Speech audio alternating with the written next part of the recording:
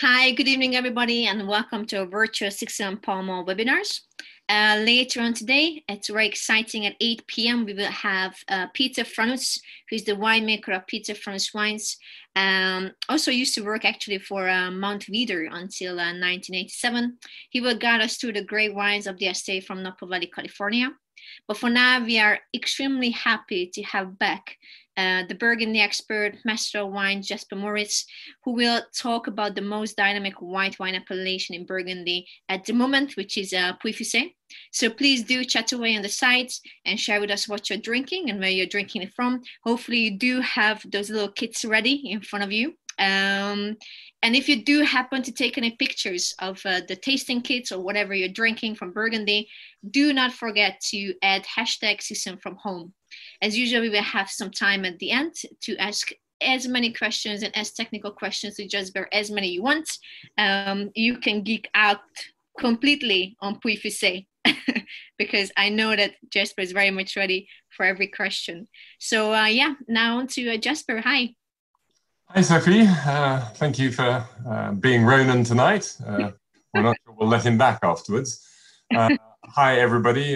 Thanks for coming along tonight, and do keep the information running on the chat. And we're going to spend the next hour or hour and a bit talking about Puy-Fusset, which is an appellation that I've come to enjoy more than more in recent years. No real accident about our subject matter for these various webinars that I'm doing, because basically I choose the things which interest me, because it's much easier to speak about what you like than talk about something which is worthy but dull. And Puy-Fusset offers a huge range of different experiences, and it's about to go through the dramatic process of getting its Premier Cru vineyards, so we'll certainly be talking about that. We have one possibly ambitious change, which I'm going to try and do tonight. And that is that I'm going to attempt to share the screen myself and put my own maps up. So let's have a little look. I hope now that you can see the map of Puy-Fusset. It's a little bit odd, this map, because we were trying to get as much information in as we could to fit a double-page spread in my book. And it's come out slightly oddly as a result, but bear with me and we will work our way through it and do everything as well as we can. So first of all, I'm going to draw a line around here, which goes outside the appellation. And I would, in fact, have made this perhaps all one appellation. If you look over on the right-hand side, but you can't see anything, that would be Puy-Vinzel. And beyond it, even off the map, would be Puy-Locher. Locher has some slope, not so much. Vinzel's got a wonderful slope, which is almost exactly the same as the east-facing slope of Chantray. And Chantray is the first of the villages that make up Puy-Fusset that we're going to look at tonight. So you've got this steep east-facing slope. On a clear day, Mont Blanc is gazing at you across the way. And it replicates in some sense the same east-facing escarpment that you get in the Côte d'Or. So as you come out of Vinzel, you move into Chantray, and it all seems very similar. So in fact, looking at this, where do we begin? Here is Chantray. We are going to be identifying some of the Premier Cru sites. And then I'm going to have to change it. I've just realized the map is not as I thought. Apologies, I have drawn this incorrectly because what I should have drawn, of course, looks like that. So it's still east facing off to the right, but here we can see Locher and Vinzel, and then the continuation of the slope into Chantray. And the bit that's in a different color is Mâcon-Chantray rather than Puy-Fusset. So here in Chantray is our first bit. So the east facing is around about, is this bit here. That's the east facing slope. And then it moves around the corner and becomes south facing. Let me clear that off. So if we just look at Chantray, it's east and south. And then it actually becomes slightly west facing around here. Makes a nice little U shape. And the best vineyards are either the ones on the eastern edge, and in particular, we have Aucar. So I'll switch versions. We'll put my star in there. That's going to be a Premier Cru. Hope you can see that. It's come out as gold rather than red. Also, Premier Cru is going to be Les Chevrières here, and that's going to include the next door vineyards, Les Robes, for example, and Les Murs, I think, as well. And another one that's going to be Premier Cru is Le Clos de Monsieur Noli, which is a little bit south and a little bit west facing. And Domaine Valette make an extraordinary wine from the Clos de Monsieur Noli, which when I first started buying it, they aged in new barrels for 24 months. And then they moved to 36 months, and then 42 months, and then 54 months, and now it's 72 months, I think, in barrel before it's bottled and released. And that, I think, I don't know whether it's all 72 months without racking, but that's the way they started. However, that's an unusual wine, and the classics are probably going to be the Clos des Cars here, and then Chevrières. Chevrière's got quite a light topsoil and makes a really fairly elegant style of Puy Frisé. And that's true, perhaps of Clos des Cars as well, but with, I would think, a little bit more depth. It certainly enjoys its eastern exposure. Plus, the majority of the vines here are over 100 years old now. Most of the holding of the Chateau des Cars was planted in 1917. So in 2017, they did a centenary cuvée, only a Magnum, but the one we're having tonight is the regular, which includes still quite a bit of the 2017 vines, plus a few vines which are more recent. So this is a new property. What happened was that Olivier Merlin was buying the grapes from the grower who managed the property before. He didn't own it, but he managed it. And he heard A, that this chap was retiring, and B, that the property was up for sale. He thought it was a little bit too big of a mouthful for himself. But with his friend Dominique Lafont, better known for his Meursault, jointly they bought the Chateau des Cars. It's a ruined, probably early 19th century chateau, which I haven't quite decided what to do with yet. But the vineyard's in fantastic condition, on the slope, facing east, as I say, with just enough topsoil on top of the classic limestone beneath. And their first vintage was 2012. And though I'm sure Dominique has his say in how it's made, it's actually Olivier who makes it at his winery in La Roche-Vineuse. So that's probably 10, 15 minutes away in the car, a bit longer by tractor. And he manages the vineyard and makes the wine as well. Obviously, as I say, with Dominique looking on. So I don't know how many of you are have got. I'm going to stop the sharing for a minute. I don't know how many of you have got the wines, but I hope several of you do. Just going to pour mine out. Talking about 2017, which, as you know, is a really lovely vintage for white Burgundy in general. There were few, if any, problems. Maybe a tiny bit of frost, but very little. However, what is true is that in the Mâconnais, they avoided the horrors of 2016. They made really nice wines, perhaps a tiny bit lower in acidity, a tiny bit softer than you might expect in the Côte d'Or, but it's a broadly similar profile.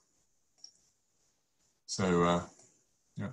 Just to mention, those of you who are chatting away, do make sure that you address it to all panelists and attendees rather than just all panelists, because then the attendees won't see it. So make a note of that, particularly David. Thank you. Right, so I poured into my glass. This has a small percentage of new oak, but it is barrel fermented and barrel aged for nearly 18 months, in fact. Where there were younger barrels, they will get racked out into older barrels after the first year. But Olivier's got a lovely underground cellar made with stones from the dismantled, I should say, chateau of the village he lives in, which was quite revolutionary in the 1790s. And they changed the name from Saint-Solin because they didn't approve of religion during the revolution and called it La Roche-Vineuse, and they destroyed the chateau. And subsequently, somebody then built a large winery building, which had been disused for quite a while until Olivier bought it. So first wine, Clos des Carres. If you check on the chat, you will see Sophie has put up the list. They're not quite in the right order on that list, Sophie, unfortunately, because you've got Eric Forest both at the top and again at the bottom. So if we scrap Eric Forest from the top of the list and it goes down, it's Clos des Carres, then the Chateau de Ronthé, and then the rest are in the right order. Apologies for that. So looking at the colour, we're in a sunshine area. We are just about 100 kilometres south of Beaune here. I had to find that out in the early days of the confinement, as they called the lockdown here. Well, once it began to be relaxed, you were told you could travel for up to 100 kilometres, but no further. So I got out my, my compass and protractor, and I discovered that Chablis was 102 kilometres away, but Puy-Frisé was 98 kilometres away. So I could travel there. Anyway, it is quite a bit further south. It definitely has more of a southern feel. It's got those sort of south of France tiles on a lot of the buildings. And you do expect a sunnier attribute to the wines. And we can see it in a little bit more colour in this wine. That also comes with the barrel aging. But it's a clean and fresh colour, as indeed is the bouquet. Because what I want at a Puy-Frisé is I want a depth of flavour, surely, but I also want a freshness and the overused word minerality, depending on the village. We'll look at the various different villages. So we've got Chantray we're in at the moment. Then we have Frisé. Then we have Puy-Solotré, which in fact is a joint village. And then we have Vergisson. And they're all going to bring us different things. So Chantray, it's probably elegance with sunshine are what we're particularly looking for.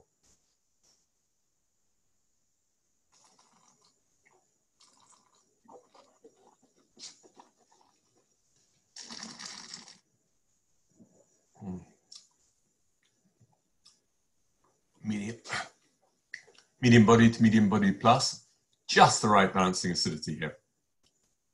It's not an overly deep, rich and sunny wine. I don't have the degrees with me, but I doubt this is not tasting to me as though it's much above 13. It could be a 13.2, that sort of thing. And I love that little tingling freshness. I will use the mineral word, which it's finishing for me. And good old UPS, they got me the samples here overnight on a day that wasn't too hot. So I've got nice fresh samples.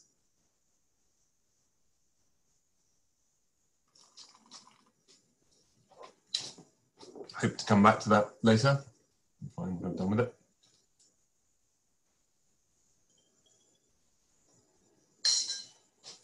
Incidentally, latest news on Burgundy weather and harvest. It was cold at the beginning of this week, got down to single figures overnight and 20-ish in the day. And then each day has gone up warmer and warmer. So today, at least in Beaune, we will have been into the low to mid 30s. In the next couple of days, it could get up to 36, 37, the same way it was on Friday last week. And on Friday last week, that heat suddenly turned into a storm.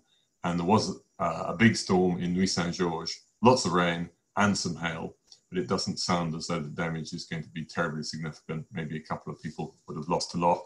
Otherwise, the damage would be quite localized and maybe 15, 20% is typically what I'm hearing.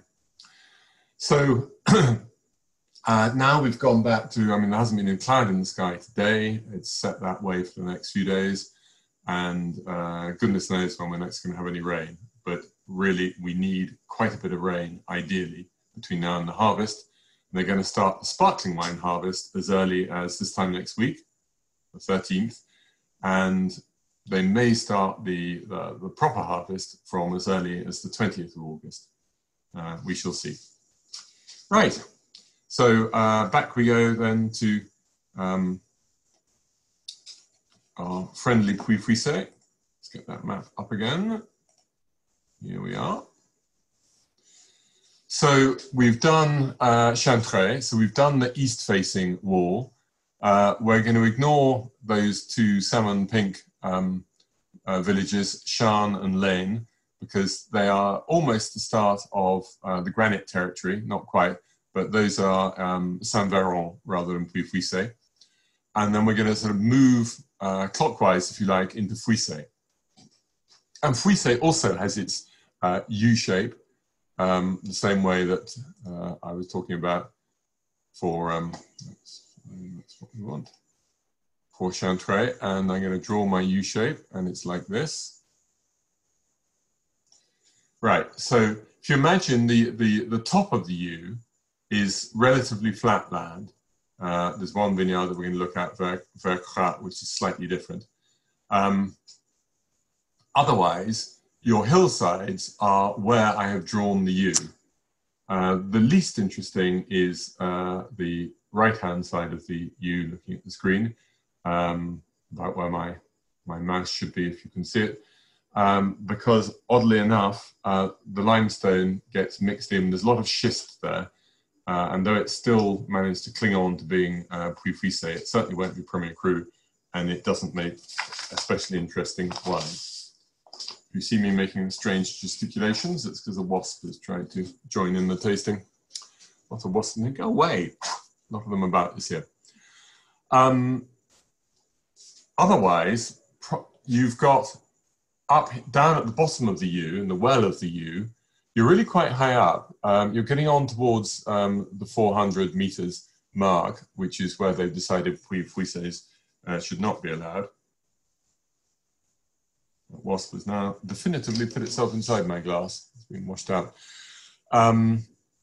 So this isn't going to be, and we have Les Rontais. We're going to have the Chateau des Rontais. And that faces due north on a steepish slope. Very interesting vineyard. We'll come to that in a second. But most of the Premier Crus are going to be, again, on this east-facing part, around about, I'll draw that slightly differently so we don't get into a muddle. This won't be exact, but most of them are sort of in that box there. We're not, in fact, so we're going to look at 2 and a bit vineyards from Fuissé, which we're going to look at Les Rontais on the top of the slope here. We're going to look at Ménétrier, which is down in here, and then the really classical part from one of the great producers. And then we're going to look at Vercrat, which in fact, I've just circled that bit, but it continues across the boundary into Solittré-Puy. So I'm afraid later on we're going to have to jump over to this map here, but we will at that point, we will see the other half of Vercrat here. So imagine, if you will, that they are contiguous. Okay, that sets the scene. We can come back to that map a little bit later. I shall give you the extraordinary pleasure of seeing me on full screen instead, while we take a look at the Chateau des Rontais.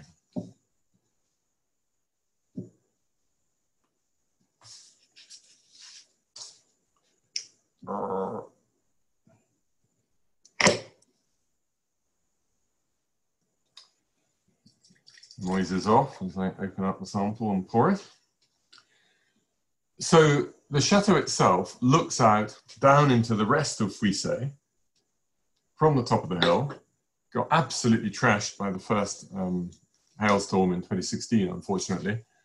And the other bit of bad news for them is that they haven't been selected to have any Premier Crus, which is a cause of considerable concern, possibly even grievance, for the owners. It's a lady called Claire Gazot and her husband, Fabio Montrasi, who actually makes the wine. Fabio's Italian. Claire's family have owned this property for a long time, and the Clos Varambon is the name given to the part right in front of the chateau by Claire's grandfather, quite a while back. They've been there a while. They also have a little bit of Saint-Amour, Beaujolais too, but otherwise they just make Puy Frisé from off the property. There are 3 separate cuvées. There's a little bit round the side on a different soil, which is called Pierre Folle, the crazy stones. There is Les Berbettes, Birbettes, and then there is the Clos Vermont.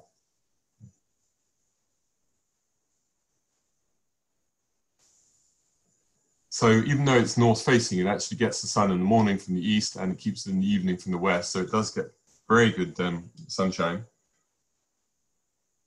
It's a particularly hard limestone subsoil, and it's only a very light covering of a reddy brown topsoil.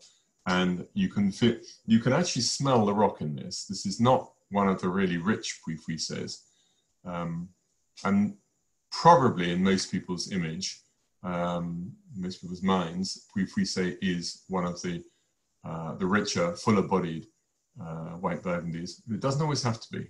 I don't think the Chateau de Caux was, and I don't think the Chateau de Ronte is, and we'll have at least another wine which isn't, and we'll have several which are in the richer, more powerful style.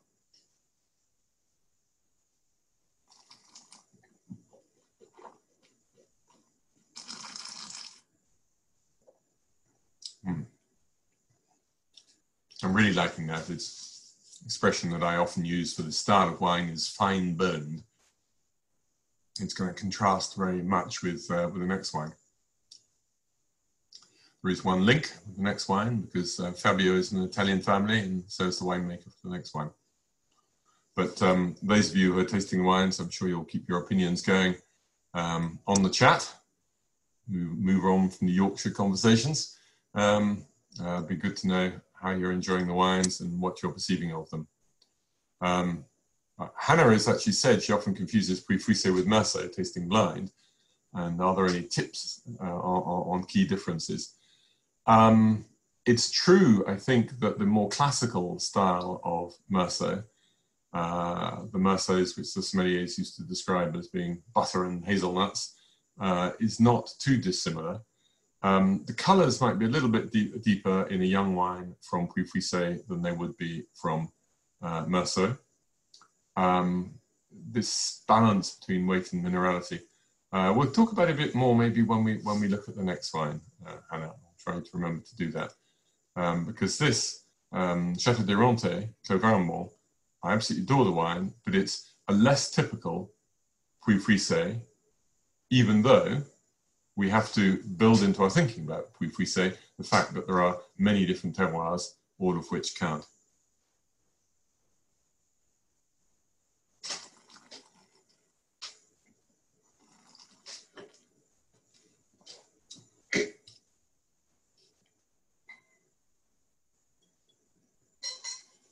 Grand. So let's then look at the more most classical style, I would say, of Puy Frisé, and it comes from one of the 3 great domains which are based in Frisé, and they're all actually connected, the same family. There's a family called Buland, B-U-L-A-N-D, and by coincidence, we're going to have a wine from a vineyard called En Buland later on, and probably that is connected with the family. But they own vineyards from Vergisson through Solatré into Puy and Frisé, not in Chantre as far as I know. And though there's no Buland family under that name anymore, the 3 families which did come out of the Bulands are the Vincents of Chateau de Frisé, the Ferrets of Domaine J.A. Ferret, and indeed the Bourriers of the Chateau de Beauregard. So we're not going to have the Frisé from Chateau de Frisé today, because I decided I would go with the wines made by Ferret. Now, Ferret has passed down in the female line for quite a while now. There was a fabulous person called Madame Ferret, the elder, and she used to work in the vineyards at night. Not in the vineyards at night, what am I talking about? Sorry, she used to work in the cellar at night. So you might have a rendezvous with her and you'd go along and you'd order up your wines. She'd say, fine, come back tomorrow. There's nothing labeled up. And then she'd take your order, and during the evening, she had a little camp bed down in the cellar. And during the evening, she'd be working away by torchlight or candlelight and would prepare your order for you and maybe have a kip on the camp bed and then have it ready for you when you came by the following day. I actually never enjoyed that particular encounter, but I've heard about it from those who did. Anyway, Madame Ferret Senior handed over to Madame Ferret Junior, my daughter, who also continued to an advanced age. But when eventually she died, there was nobody to take it on. The property was sold. It was bought by Jadot, and they installed another lady who's called Audrey. And now whether she pronounces her Italian surname Braccini or in the French version Braccini, I'm not quite sure. I must ask next time I visit. But she's an extremely talented winemaker. They have great vineyards, which were run pretty well before she took over. And for me, this is one of the absolute top domains of Puy-Puissé. I don't particularly want to put a ranking of the very top names because there are several people doing a brilliant job and in different styles. We're going to have at least 3 of them tonight and other contenders as well. This is the wine from Madame Ferret. Go back to sharing the screen. So let's find her vineyard again. I've just got to find Ménétrier, which the problem is they keep changing the names. Yes, it's around it. So in fact, it's going to become a slightly bigger Premier Cru. Sorry, I've forgotten to press the annotate button. So Ménétrier is just here, but it's going to include Les Issards and probably a bit of Les Prales as well when the Premier Crus happen. News on that is that this project has been going for more than 10 years now, 12 years I would say, overseen first of all by Frédéric Bourrier of Château de Beauregard, whose wine we're going to have next, and more recently it is Audrey from Domaine Ferret who's taking it on. And it has been so complicated. In the end, I think 193 hectares, which is 20-odd% of the vineyard area of Puy-Puissé, has been taken on board and will become Premier Cru. And they put in place certain conditions. They said the vineyards had to be below 400 meters, and that's problematic for 1 or 2 people. Has to be on classic Jurassic limestone. You had to be able to show that your named vineyard was being bottled and made as a separate cuvée and selling for a higher price historically. And then they decided, okay, a lot of the vineyards are very fragmented. So what they did was they added on bits next door, which they felt were very similar in style and quality. And then at the end of the day, when they'd done all this, all the growers came back to them and said, no, you've left this out, you've left that out, we want this, we want that. And there were another 193 different claims to have bits added, of which 30 odd were accepted. Now that's all done and dusted. It won't be signed before the end of this year or possibly now next year, but my understanding, not confirmed, my understanding is it will apply retrospectively to 2020, and they're going to have inspectors out in the vineyards for this harvest, because one of the conditions, and this is unique in Appellation Contrôlée law as far as I know, certainly in Burgundy, there are 2 things they're doing. They've written into the rules, which have never happened before. One is they're saying is that you may not use any herbicides, possibly pesticides as well, certainly herbicides. Let's see if I can check that for you. In the vineyards, and it's herbicides. And that's never happened before. And the other is that if you pull out vines to replant, you must leave the ground fallow for a minimum of 3 years. And people are often not doing that now, though the good guys are saying we need to keep it for 7 years. Anyway, so those are 2 new things. The other feature of it is that if you wish to declare your vineyard as Premier Cru, then your total maximum yield is 4 hectares a hectare less than if it's just declared as Puy-Puissé. So the rules now are going to be 56 hectares a hectare for Premier Cru and 60 for straight Puy-Fouissé. So all that has taken a lot of talking through.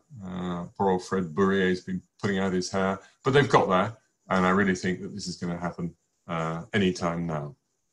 So here we have Ménétréa Issard. It's quite complicated because Frédéric Bourrier, he makes an Issard, he sometimes makes a Léprale, and he has a Ménétréa.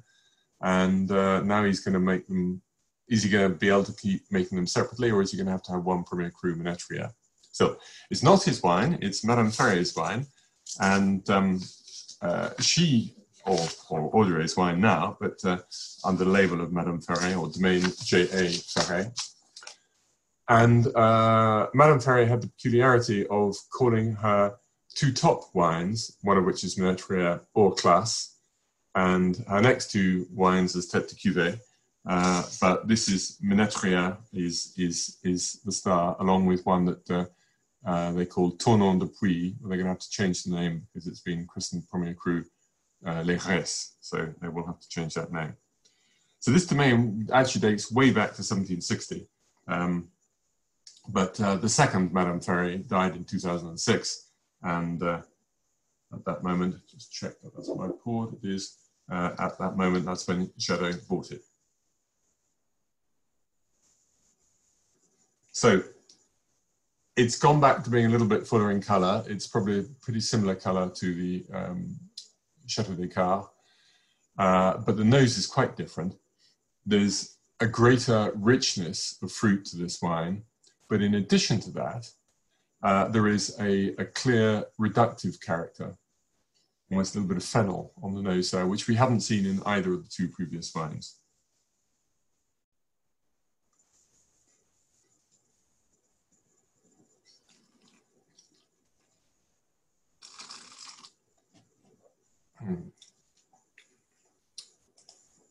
Now, I noticed on the chat that someone has got a bottle of a different Ferrier wine. It's the one called Autour de la Roche. And that's Arnaud in Brussels. And the Autour de la Roche vineyards are the vineyards that the domain has in the village of Vergisson, whereas the single vineyard cuvées are all from Fouissé. Keep the chat comments coming. So we have a couple more questions, and I'll try and look at those too in a second. That reduction is still present on the palate. It adds a little bit of crispness to the finish. You've got a lovely quality fruit, despite the depth of the fruit. It's not overly rich and sunny. You've got a little bit of a green gauge character, if you like, mixed into it. David's enjoying his wine. And yes, John Ferrier is indeed part of Jadot, and they don't have any influence on the winemaking because they trust Audrey. She's very smart, so sure, what she's doing is something that they're happy, the big bosses in Jadot are happy with, but basically it's their choice. And David, yes, Madame Ferrier passed away, I think, in 2006. And you said it's got more spice, that's a reduction. I don't know that it's a house style. I certainly expect richer wines from this domain because of their terroirs. And I expect them to be well handled so that they don't go unbalanced in any way. But this is slightly more reductive than I was expecting, but not too much so. I'm not uncomfortable with that. So what I'm expecting from classic Fouissé is you've got a richer topsoil on top of the classic limestone, and I'm expecting greater weight of fruit, always. I'm expecting higher alcohols. I think Fouissé can get to 14, exceptionally a little bit more than 14, and not suffer, in the same way that the very top vineyards of the Côte d'Or, your Batin Montrachets and Montrachets, also can cope with that. In fact, Montrachet, you're expecting it to be 14. Puy-Fouissé, I wouldn't want this style of, or wouldn't expect this style of Puy-Fouissé to be less than 13.5. And I'm entirely happy at 14 and wouldn't find 14.5 a problem. Probably wouldn't want it to go beyond that. So 2 wines from Fouissé, this and the previous wine from Château des Rentais. you'd be hard put, I think, to get a bigger contrast than those two and stay within one appellation, indeed even within one village of the appellation. You can tell that Fouissey has always been sort of top dog in the area, because when you go to the village, and it is a small village and hasn't been added to too much, but it's got just outside the village a massive church, which reminds me of the sort of church you get in sheep country in the west of England or in East Anglia, when the wool trade was so profitable that they could afford to build really big churches. And it's a little bit in that same style as well. It sits there proudly in the middle of the amphitheatre, but that is what Fouissey is all about. Great, okay. Julian, I'll come back to Mr. Guffens later on. I just went to see him the other day, but I won't answer him just yet.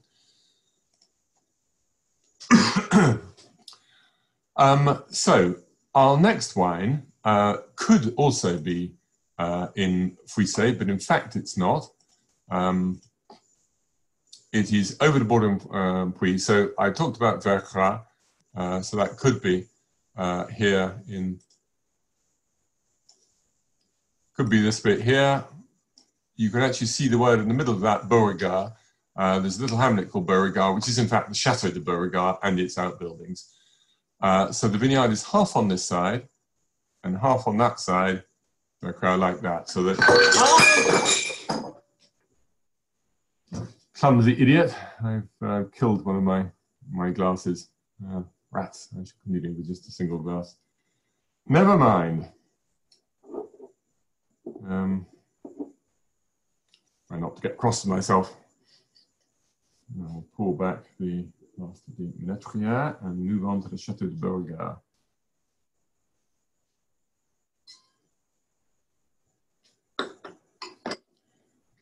Can't blame the fragility of the glass. That's entirely me.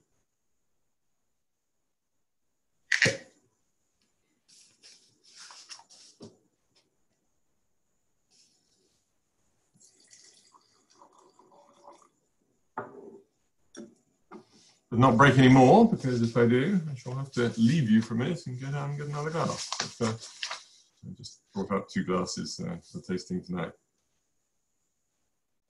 So, Fred Bourrier, for a time a master wine candidate, the man who's been in charge and devoted an enormous amount of energy towards the Premier Cru project. And I'm sure that he would have made some enemies along the way, because no one is ever completely in agreement. But most people admire what he's done enormously on that project. He also has one other particularity, which I appreciate, which is that when everybody else moved to the pneumatic presses, he did a trial, didn't like the result, and he not only kept, but I think went out and bought more of the old hydraulic Vaslin presses. In fact, they date back, I think, to, most of them date back, he's got a little battery, he's got 4 of them, 2 in the Chateau de Beauregard building and 2 in his Négociant building. And they date back now to, I think the most recent is 1985. So that's 35 years old, and it's pretty hard to get fresh parts or indeed have anybody who knows how to repair them. So he's nervous. They're all working at the moment, and they are sturdy beasts, but maybe they won't go on forever. So why does he like the Vaslin hydraulic press? And it's something which I like as well, because it does mash up the skins somewhat. And Chardonnay is a big, vigorous, muscular grape. You can cope with that. It's not Pinot Noir. You don't have to do everything with finesse and elegance. And after all, what makes the great red wines is obviously the skin contact. And so if you have these old Vaslin presses, they do a little bit mash up the skins, which gets the content of the skins, which includes the antioxidants, for one thing, includes quite a lot of the flavor profile, probably 1 or 2 tannins, even in white grapes. All that comes out of the skins, and I think is a real bonus for white wine making. So just a couple of people in Côte d'Or are actually trying to find those hydraulic presses and go back to them. Other people are crushing the grapes now, which has fallen out of practice before they press them. But for me, I'm pleased to have an element of skin contact. We're not going anywhere like as far as having the, making an orange wine. We're not talking about that, but just an element of skins in the mix. Really important. So the Bourriers have been around in the region since the 15th century, and they've owned the Château de Beauregard for 5 generations now. And Joseph Bourrier married one of the Germaine Vincent from the Château de Fouissé family. So it's all interlinked. I can't remember exactly how the Ferrets also mix in, but it all comes from this family which originally had the name of Bulon in the first place. So such is the energy of Fred Bourrier that he loves to make as many different single vineyard Puy Frisés as he can. It's up to about a dozen. Might not make all the same ones every year, but probably 9 he does make every year. And most of those are going to be Premier Cru vineyards. He also has 2 other small domains, and one equally in Puy Frisé and one in Mâcon and Saint-Véran. And then he has the Négociant business of Joseph Bourrier, which includes quite a range of Beaujolais. If you're listening from the UK, the Wine Society major on the Château de Beauregard and the Bourrier wines. So they're made separately in Fleury, the Beaujolais. Now we've got 3 things going on in the nose here. Again, the color is one of the fuller colors, but we've got the weight and the richness. We've got a little bit of a reductive quality, and we've also got an element of a more muscaty clone. Now, that's something which is relatively prevalent throughout the Mâconnais, Puy Frisé, and some of the Mâcon Village vineyards. And it's becoming more evident with the hotter vintages that we're having nowadays. So I think that the sunshine is bringing out this spicy muscat quality a little bit more than was the case in the past. This is also, I should say, a 2016, which brings its own character. There was hail and frost, alas, in 2016 in the Mâconnais. I went to see, in the middle of April, I went to see Claire and Fabio at Château d'Ironte, and it was midwinter because every single leaf had been stripped from their vines at the Château d'Ironte. So there was a horrible hailstorm that particularly hit the top of the hill there, also the village of Davaillé, but it was variable. Then they had the frost. They had 2 hits of frost rather than just 1. And then there was a subsequent hailstorm as well. So frankly, it was pretty miserable for a lot of the Mâconnais. But if you survived that and didn't get damaged too much, and I don't think they were too badly damaged down here in Vercors, then you got away with it and made okay wine. But this is the only 2016 in the lineup, and that also will explain a little bit more maturity and a little bit of a slightly different character to the bouquet and probably to the taste. I haven't put in my mouth yet. So the Beauregard holding of Vercors is both sides. There's some here on the Frisé side and there's some on the Puy side. But it's the Puy vines are older, as it happens, and at the moment in this Vercors cuvée, it's the vineyards on the Puy side. Now, normally you can actually see here the river running through. So around the river, particularly where it's white, i.e. no vineyards, it's very low-lying land, and it continues the other side of Vercors. But Vercors is different because it's made up of a unique soil type that you don't see anywhere else in Puy Frisé, and it's a slightly different era. It's the Miocene era, but just enjoying the sunny at mine. But there was a freshwater lake in that period. And when it dried out, it's created its own particular soil. It's sort of a reddish conglomerate soil. On top of, it's got the chips of normal Jurassic limestone in there as well. But it is a unique terroir.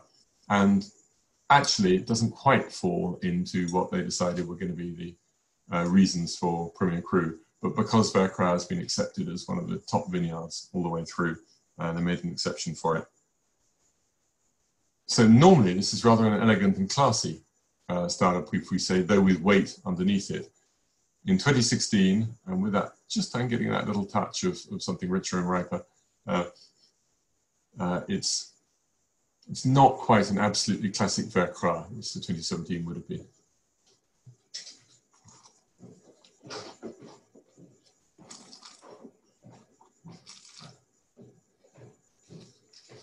It's got bounce and vigor as well, and then it opens out and gives you this very clean and long mineral drive at the finish. So it's got some of the characteristics of the Menetrier, but it's also got, which gives it a sweetness of fruit, a yellow fruit, and then there is a sort of a saline acidity at the back. Might be a bit typical of 2016, that. So it's almost, not in a negative way, but you've almost got a sweet and sour character going on with this. And if you support my theory that actually good young Chardonnay is a perfect match for Oriental food, spicy Oriental food. I know so many people say it's got to be Riesling or Gewürztraminer or some other Alsatian grape, but I find young and powerful Chardonnay works wonderfully with it. And that sweet and sour character I can absolutely imagine alongside. Good. Yeah, that clear away little drawings for that. And we will move on. I'll leave the map up because we're ready to move. I'll just move through then. So we've switched away from Fuissé and we've jumped across. So obviously Fuissé would have been, Puy should arrive here, but instead we're seeing it over on the other page here. So imagine that that should be sitting on top of the other one. So the commune is actually called Solutré Puy rather than Puy. And you've got the hamlet of Puy down here, just at the beginning of the slope. Sorry, my mouse got caught, but that's where Puy is. And then up at the, right up on top of the hill. And if you looked at the image, which is on the holding screen to begin with, that was the rock of Solutré. My mouse is saying it doesn't like working on shiny paper. So here is Solutré with the rock just above. Away. So there are various Premier Crus which are Au Chailloux, down here is one. The Premier Crus are mostly in this area, and they're not up here on Pommard, it's called, because here the slope is the backside of the famous rock of Solutré, but the slope is facing northwards down into the dip where the Saint-Laurent of Davaillé hold sway. So the Premier Crus are mostly in this area, but we're not, in fact, we just did Vert Gras. That's the only one we're going to do with Solutré Puy. Otherwise, the upper hillside vineyards up here are actually better covered in Vergisson. So our last two wines are both going to come from Vergisson. And Vergisson has also got two and a bit main hillsides. So first hillside is around here, Les Crêts, La Maréchaude, Sur la Roche. They're all going to be there, mostly south facing. They get a little bit of eastern sunshine because the two sides of the hills, the back end of Solutré and Vergisson's own rock, it has a crag very similar to Solutré. The two hills come quite close together here at the entry in the valley where the small stream is, but it does allow a little bit of sunlight through from the east, and the hills over on the west don't block too much either. So these are the classic sunny slopes. Otherwise, if you go around here, you start to face north again on Châtenay, for example. And Griffins has got some more Châtenay. And another hillside which I like a lot is En Boulogne, which we're going to try. And this north-facing hillside has a much longer growing season. You end up picking the main Barrow, which has both vineyards in the thick line, the Premier Cru area, and also En Boulogne, picks En Boulogne maybe 2 weeks after most of the rest. You've also got some quite fun vineyards down here en France, particularly the Clos de France. Rochevin and Charme have not been retained as Premier Cru, but the Clos de France part of En France has been. Yes, so I would also en Cabra-Montron, Les Crus, La Côte. These are some good vineyards too, but they didn't make it into the Premier Cru category. And indeed, Sur la Roche gets divided into, bang, just there. Below that, you're below 400 meters. If I've drawn it in the right place, it could be that looks like contour line, so I probably haven't quite drawn it in the right place. And your Premier Cru above that, they've arbitrarily said 400 meters is the cutoff line, and you're not Premier Cru. So that's caused a little bit of bad feeling. The reason they chose 400 meters is because there are no Premier Crus in the Côte d'Or above 400 meters. The very highest in Saint-Aubin and Puligny come to about 395. So they took that as a rule, but you are 100 kilometers further south here, and that much sunnier and warmer, and so they could, I think, have relaxed that, and they could have made all Sur la Roche Premier Cru, but they say not. So the first of the two that we're going to try is Ambulant, so that's down here. Let's clear a few of those away. Which, as I say, is made by Domaine Barrault. It was called Domaine Daniel Barrault. It's now his son Julien who's taken over. And I think he's changed the label. It was Daniel and Julien to begin with, and now it's Domaine Julien Barrault. So I don't have the bottles, so I can't see them. He, to me, is also Chateau de Beauregard, Domaine Ferré, and Barrault. If I had to name just three, absolutely top. There's a whole host of contenders. Cornin and Chantray, Cordier is pretty good as well. Chateau de Fouissey, of course, both Sommets and Sommets Michelin. My friends the Merlins, now that they have a whole range of, since 2017, or no, 2018, they have a whole range of single vineyard Puy Fouisseys. And quite a few others, Robert Deningeon, and particularly exuberant style. Eric Forest, who we're going to come to. And of course, Gouffens, Jean-Marie Gouffens-Hennen, the Belgian who invaded the region a while ago now, could be 30 years ago. He does make some spectacular wines under his Gouffens-Hennen label. Not somebody who suffers fools gladly, it must be said. Though I get along all right with him.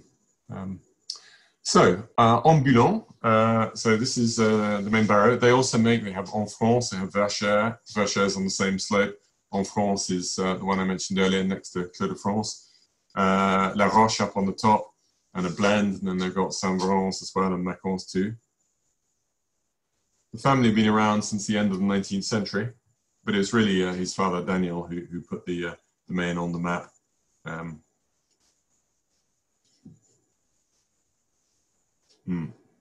very much enjoying the end of the previous wine.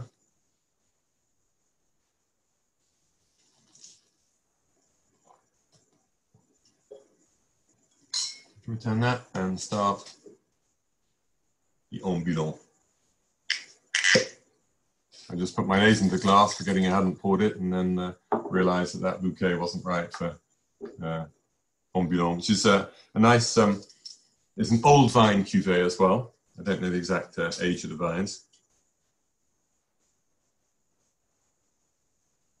So all oak aged, all oak matured. All of the wines we're having tonight are barrel fermented, barrel matured. You will get certain Puy Fouisseys, but probably not single vineyard ones, which are a mix of stainless steel and barrels. So this is late to pick, late to mature, probably bottle it a bit later. And also it's probably the last one of their holdings to come round. So typically, Daniel said to me that he would like this wine to have at least 5 years, and we've only given it 3.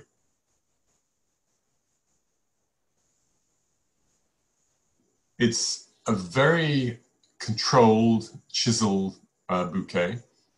It's a little bit less obviously Puy Fouissey. You're not getting the southern sunshine in this wine, but you're getting a clear feeling of concentration. The grapes have liked their extra hang time, which is a good thing for them.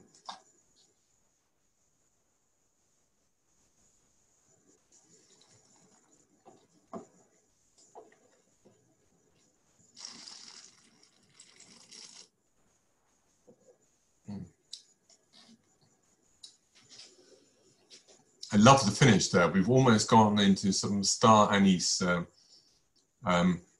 licorice, not fennel, because fennel implies a little greenness, and I don't find that. It's white fruit with that little bit of anise character as well. It's particularly long on palate, just the right acidity at the back. And that's a wine which, yes, I would still put away for a little while longer. To be honest with you, I've found all the wines tonight have shown exactly what I was expecting. The possible exception of Vercors, simply because it was the different vintage character, and the 2016 vintage, I think, has added a little bit of its own feel to it. So it wasn't quite the typical Vercors, which I know well, because it's probably my favorite wine of the Chateau de Beauregard, and it's I think it may also be one of the favorites of the wine buyer there, the Burgundy buyer. I've been asked about aging on some of these wines. Puy can age for a really long time. I remember in my days at Berry Brothers, I could occasionally raid, or at least suggest to Simon Berry that we might drink together one of the old things in the cellar. And we had a 47 Puy on one occasion that was still alive and kicking. And I've had other wines. I remember when I first came across the wines of Camille-Giroux, which would have been in the mid, or probably even, no, it would have been in the late 1980s or even 1990. They were just moving on their wine list. They only had one white, which is a Puy Frisé. They were just finishing up the 1959 and about to start on their next vintage, which was 1979. And both were in very good condition. So I think both the last two wines, the Madame Ferret wine and Chateau de Beauregard, are definitely approachable now. Because it's 2016, the Beauregard I would probably drink sooner rather than later, another 2 or 3 years. In the 17 vintage or 14, I would be happily keep it for 15, 20 years. And the Menetrier from Ferret, it's rich, but it's really well balanced. So that, I think, is a wine which will stay and will keep. I'm sure the Chateau de Car will keep very well. And I would think also the Chateau de Ronte. This en Bulon, without question. This can be a 15, 20-year wine if you want it to be. You don't need it to be, but it can be.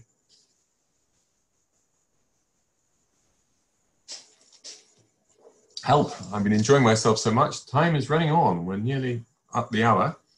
So I'm going to move to our last wine, which is from, it was Domaine Michel Forêt. Then, because he had to retire by government law at a particular age, and so briefly it was under his wife's name, Annie Claire. Now it's their son, Eric, who's taken on. Their main holdings are sort of in this area. They live just about there. And so they can just walk up out of the house into Les Crêts, and Les Crêts is probably their flagship wine. They're maniacs in the vineyards in a good way, exceptionally meticulous, always have been, father, mother, and now son. So,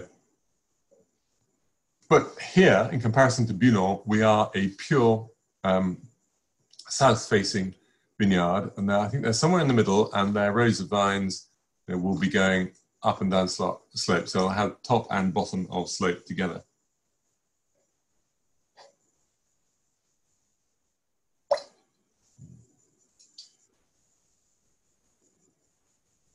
I'm just going to visit him. I haven't been for a while. The others I've seen more recently.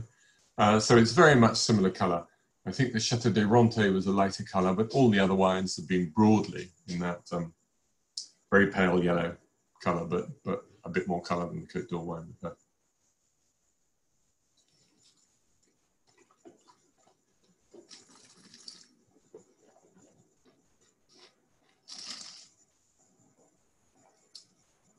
I see the sunshine in the style of fruit. It's a yellow fruit, yellow plums, things like that. But it's not over opulent. It didn't get too hot in 2017. So you're not going into the peaches, apricots and peaches, which is where I start to worry about where global warming is taking us. And like all the wines, it comes together at the finish with a very good acidity. And that to me is crucial. It would be too easy to write off Puy Frisé as just being sort of hot and rich and southern. And I hope you agree with me that that's not the case in these wines at all. That though they do have a weight of fruit, they've also got a cleanliness and a purity of finish, which is really very good indeed. But if you've got the set, then to go backwards and forwards between Ambulant and Les Crêts, I think will be absolutely fascinating. And a lot of good people have Les Crêts. So Barrow's got it, Domaine Carrette, making interesting wines at the moment, have got it. Domaine des Deux Roches, Eric Forest, Jean-Jacques Liteau, Evan Michel Ray, Sommets Michelin, which probably means the other Sommets too. So a lot of good people have got Les Crêts. It's probably the most classic. Well, the two major vineyards of Vosges would be Sur la Roche, which is more east-facing and exposed to cool winds. So it's not the same as this, and Les Crêts. But as you already have gathered, I have a bit of a weakness for Ambulant as well. Right. Please start thinking about any extra questions. I'll try and have a little look at the chat. But Sophie, are you ready to be called back? I'll stop my sharing. Call back into play, please, Sophie, and maybe give us the usual quiz questions. Which Absolutely. Please choose your 2 favorite wines. That's going to come up in a second.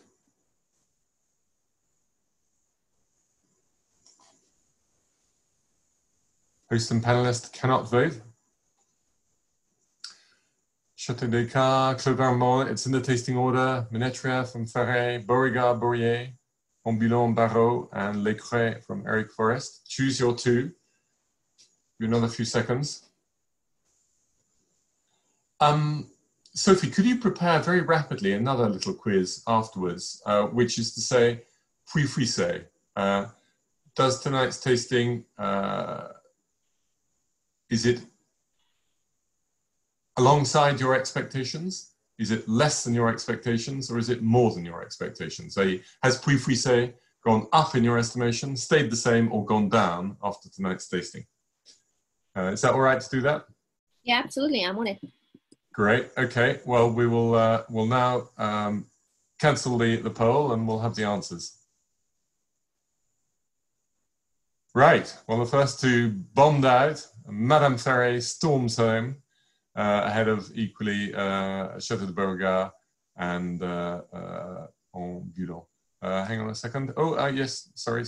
No, I wasn't looking at it properly. So Eric Forest is second, and then Bourrier and Barrault. Well, there wasn't a wine there that I didn't like, I must admit. If I had to vote for 2, I am going to go with Daniel Barrault as 1.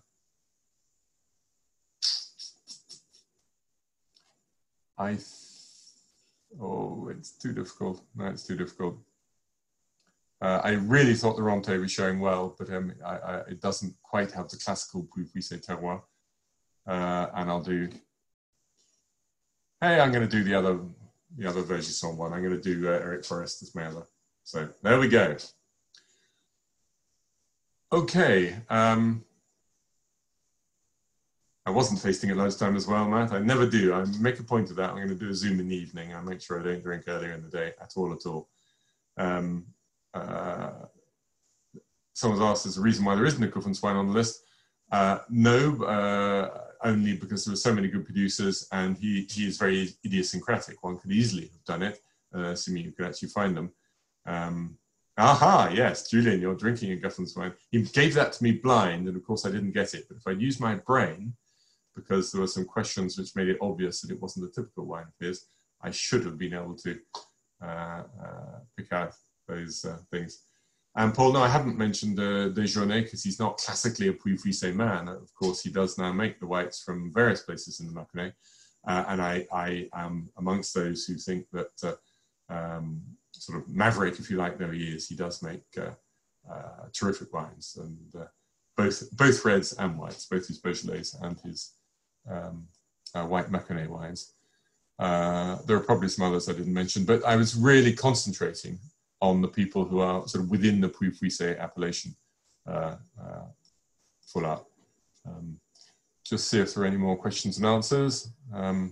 David's also mentioned what about the Brett brothers, and of course they do now have a range. They've added a couple of extra vineyards as well of their own. So Brett brothers are certainly part of that. Paul, do any other terroirs in the Mâconnais challenge the best of Puy-Puissé? I've just been learning about Viray-Classé, which frankly I'd never much liked before, and spending a day there and talking to the best people, I began to understand it. So Viray-Classé has got some claims, but no, I think the best of Puy-Puissé for me is probably even head and shoulders above all the rest in terms of there being anything other than a particular vineyard here or a particular vineyard there. But I do remember thinking that, talking to Olivier Merlin, that now he's got several single vineyard Puy-Puissés as part of his domain, they're really going to have to work hard to challenge his Macon-la-Roche Vineuse Les Crats, which is a particular vineyard on a great bit of terroir, which I do love. But the best of Puy-Puissé is tops, and I'm quite excited by it. So please vote. 1, 2, 3. Shouldn't take you long. You're only allowed one vote, not two, haha, on this. Okay, everybody voted. If you take that down, Sophie, please. And we'll have the answer. Yay. I mean, I suppose I want to do this for all tastings, but I was excited by the wines tonight. You know, I did expect them to be very good. I loved them while we tasted our way through them. And that's a vote of confidence from you guys. And I hope maybe that we can spread a bit more love. It's an appellation that is typically done very well in the States and a little bit less well in the UK. But frankly, it deserves it. And it doesn't really seem to me to be suffering too much from the global warming, which is encouraging. So Matt, you asked, how do I expect the wines to change in the future? Well, we don't really know, but I think Chardonnay can cope with extra heat much more than Pinot can. And of course, we know there are great Chardonnays being made in California and Australia and regions which are typically always been hotter than Burgundy.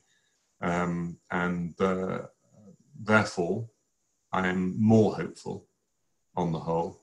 I hope it doesn't get too dry because, of course, you can't irrigate in French appellation contrôlée areas, which you can in California and Australia. So we must hope that drought doesn't come into it as well as heat. So just, and Alastair's mentioned that they're not overpriced. No, I mean, I would think that the top wines are getting up at full retail up to sort of 35 or 40 pounds a bottle, and I expect Gouffens is more than that, and I'm sure Jules Desjardins, Fabien Duperret is more than that. I don't have to hand the pricing, but Madame Ferrier won't be cheap, but you know, they're not going off into the stratosphere. So I think that you can get some really pretty exciting wines at a very fair price. Great. So I have to remember what we have coming up next. I think next up, and not for a little while, maybe it's as late as the 23rd, I think we've got some Aligotés. I know I've also got, we've got Grand Cru from Maurice Saint-Denis. Yeah, that's next Thursday. Oh, next Thursday already. Right, good. I shall nip back to England in between for a game of cricket and a couple of other things, and then back.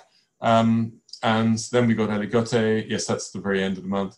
And then we've got a horizontal of 2014 white Burgundy and then a horizontal of 2010 red Burgundy. So we can't quite do it the way Jane Anson has been able to do it for Bordeaux, just the sort of equivalent of Lafite, Latour, Mouton, and so on. But we're going to have some lovely wines and should be fabulous evenings. So thank you all again for your attendance. Screw tops are indeed a thing of the past, for mostly in Burgundy, not everybody. Ben Leroux continues, one or two others, but it's not taken on. Diam is winning that particular battle. And enjoy the rest of your evening. Enjoy the rest of your wines. I now need to go and get a dustpan and brush and sweep up the broken glass. Thank you. Okay, Sophie, thank you so much for your help, and thank you, everybody. And see you all next time. Thanks.